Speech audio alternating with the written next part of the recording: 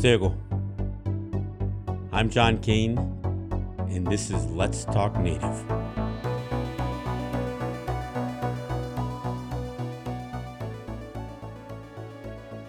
There is a double standard that permeates the national discourse on race relations in the United States. And the recent comments by Rick Santorum and CNN's response to those comments highlight that double standard. Back on May 22nd, the media reported that former U.S. Senator Rick Santorum was being dismissed by CNN as a senior political commentator. This dismissal came almost a month after Santorum's comments essentially erasing Native presence on this continent before white men landed on our shores. Rick Santorum, since losing his Pennsylvania Senate seat to Bob Casey years ago, Santorum has found one-off cable stardom. He wasn't particularly well known for his views on Native Americans until today, when this surfaced, a portion of his remarks to the Young Americas Foundation. We came here and created a blank slate. We birthed a nation from nothing. I mean, there was nothing here. I mean, yes, we have Native Americans, but candidly, that there isn't much Native American culture in American culture.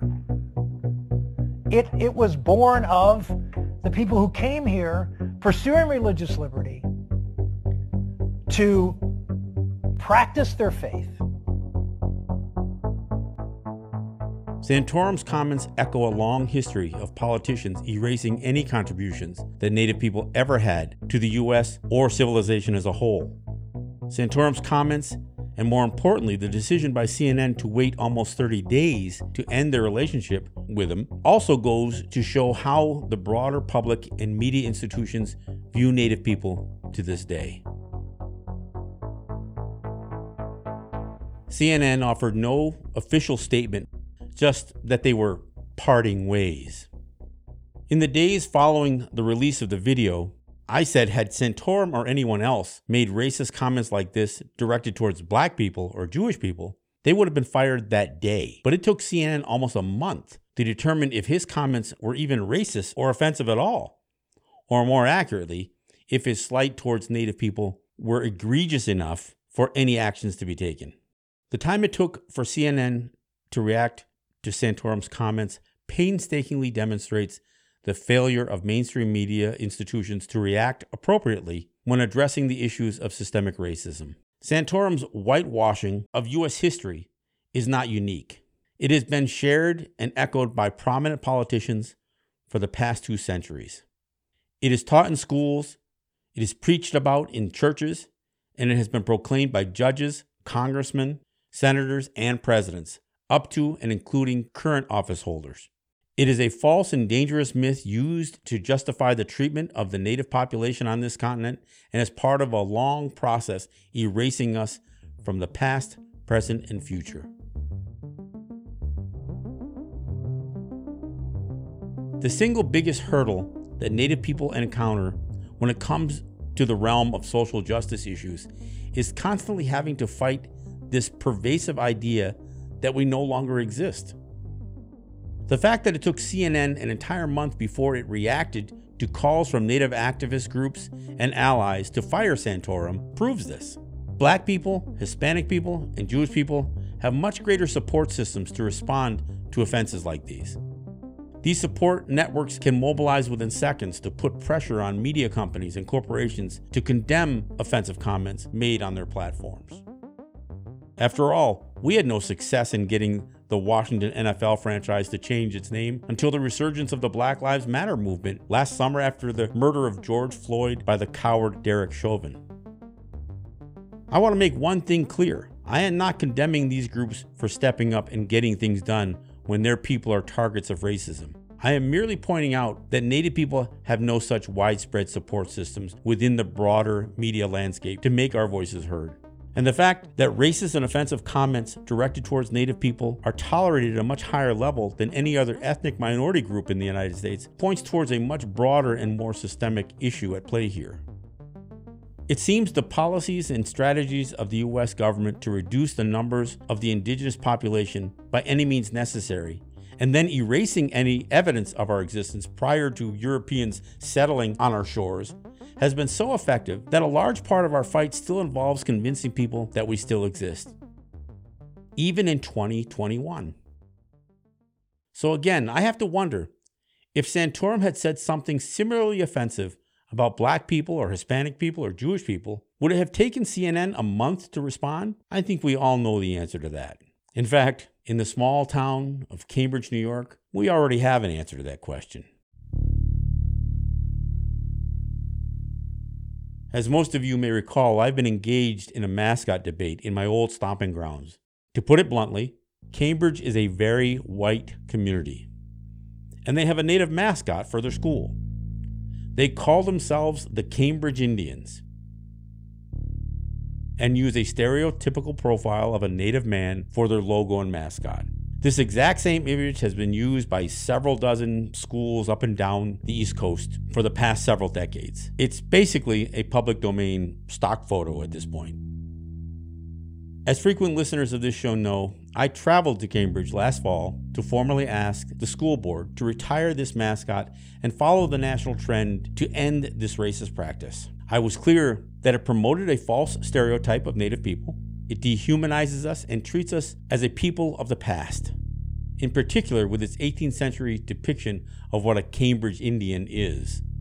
It is an appropriation of another culture, and it is a mockery of both that culture and Native identity.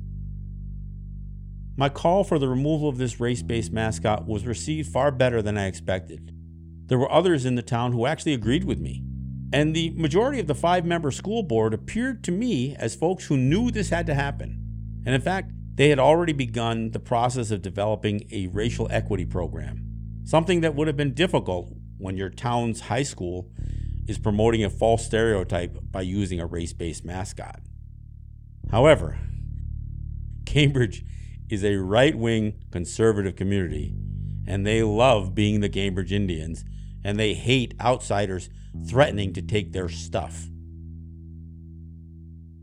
So in spite of a school board that would likely have voted on the spot to remove the mascot, community backlash slowed things down to a standstill. The superintendent unrolled a plan to have a public comment period from December through February, and a board vote in March. As March approached, the debates on local social media heated up, and a local newspaper, which was very pro-mascot, fanned the flames with full-page paid ads and every opinion piece it published. Eventually, the school board voted to delay a vote on the mascot to the last board meeting of the school year in June, and to bring in a restorative justice mediation team for the community to discuss how this contentious debate was making them feel. Using the delay to their advantage, the pro-mascot rabble-rousers put up 2 candidates for the school board election. There was a full-blown campaign to make this election a referendum on the mascot, and the community came out to be heard in a record turnout, resulting in the 2 pro-mascot candidates winning by a landslide. Now, none of the board members would be replaced until the start of the next school year calendar, beginning in July. So the original school board members, who were once poised to end the 80-year use of an offensive mascot, still had that opportunity at the next board meeting, but they were now on shaky ground. They certainly could go ahead and remove the mascot, but in July, with 2 pro-mascot school board members taking their seats, the board majority would flip. This leaves Cambridge in a very unique situation, because with schools all across the United States dropping their native mascots, and even a few states passing legislation to ban them, Cambridge could go from a town that retires its offensive mascot to reinstating it just 1 month later. So what does any of that have to do with what I started the show with? Well, local schools yearbook being recalled by the district tonight after a student listed Mein Kampf, the autobiography of Adolf Hitler, as their favorite book. Officials at Cambridge Junior Senior High School have asked any students who already received their yearbook to give it back. The superintendent telling News 10 ABC, quote, "This is unacceptable on many levels. District is working with the yearbook company to figure out how to correct the issue."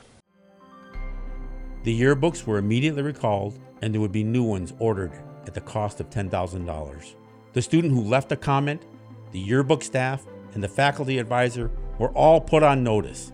Clear, unequivocal statements came from the school administrators. Rabbis in the region were asked for comments. Families, Jewish families in particular, were assured that decisive measures were being taken immediately. And when the media grabbed the story, there was both broad condemnation of the student and embarrassment was heaped upon this small school and community. Sorrow, shame, and humiliation had come to Cambridge. But one thing was clear: discrimination, anti-Semitism, and intolerance would not be tolerated in Cambridge. This was not what Cambridge stands for. Wait, hold on.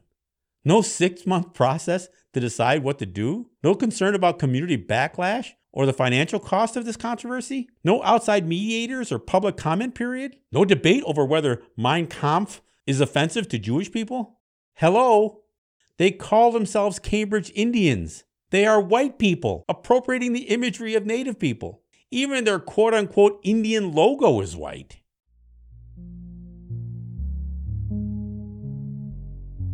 Maybe their idea of tolerance is tolerating racists and racism only when it's targeted towards Native people. Maybe their idea of tolerance is a double standard. They correctly draw the line when it comes to a high school student liking a book that calls for the termination of the Jewish race and praises the efficiency that Americans displayed when it came to disposing of the people who were here before them. Yet they drag out a 6-month-long process to decide whether or not their high school mascot is offensive, and if anything should be done about it. And by the way, let's set the record straight once and for all. Yes, the mascot is offensive. Any use of any race-based mascot is offensive. Done. Period. End of story. Look, praising Mein Kampf is wrong, and any celebration of that book should always be condemned. The speed with which the Cambridge Central School District reacted to this incident and the actions it took are appropriate first steps in addressing this startling display of anti-Semitism from one of their own students. The fact that those actions were taken in such a short amount of time only further demonstrates the double standard most people in the United States have when it comes to addressing the grievances of Native people. So now we get back to CNN and Rick Santorum. It makes no sense why CNN would take 30 days to fire Rick Santorum. And it makes no sense why Cambridge Central School would take 80 years to realize their mascot is wrong, or 6 more months to change it after I and so many others told them it's wrong. It makes no sense that by July a new school board might vote to go back to using that very same mascot. I told the folks in Cambridge that the closest thing to white folks calling themselves Indians for entertainment was white folks putting on blackface. And of course, we all know that's wrong. Right?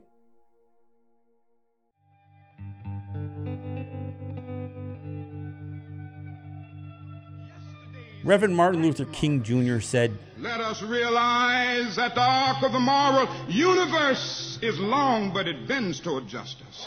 Let us realize that William..." He borrowed this from another minister, Theodore Parker, who once said, "I don't pretend to understand the moral universe. The arc is long. My eyes reach but a little ways. I cannot calculate the curve and complete the figure by the experience of sight. I can divine it by conscience. And from what I see, I am sure it bends towards justice." Morality is a man-made standard, and that moral standard shifts and moves throughout history. And if the arc of that morality depends on conscience to bend it towards justice, well, what if conscience is absent? The thing about having a double standard is that it lacks conscience. Thank you for checking out the show. As always, if you like what you hear, you can support the show on Patreon at patreon.com/letstalknative. You can follow us on Twitter at Let's Talk Native. You can also follow us on Instagram at Let's Talk Native TV, and you can join us on our Facebook group page. I am John Kane, and this is Let's Talk Native. Yahweh. 하샤게 같으니 다치고 사피 하피치가 자기 새끼지기 비지새까 애가게 내 맘이 도는다만 하니시노고 마샤니시도단 애가게 내 맘이 도는다만 하니시노고 마샤니시도단 기기와 마우디 손안니 파나하게 위니가 가히시 비마디시 안나기시간 기구 다주엔 기치만에게 공개구다반 When you were in the shack, you jumping away and cow.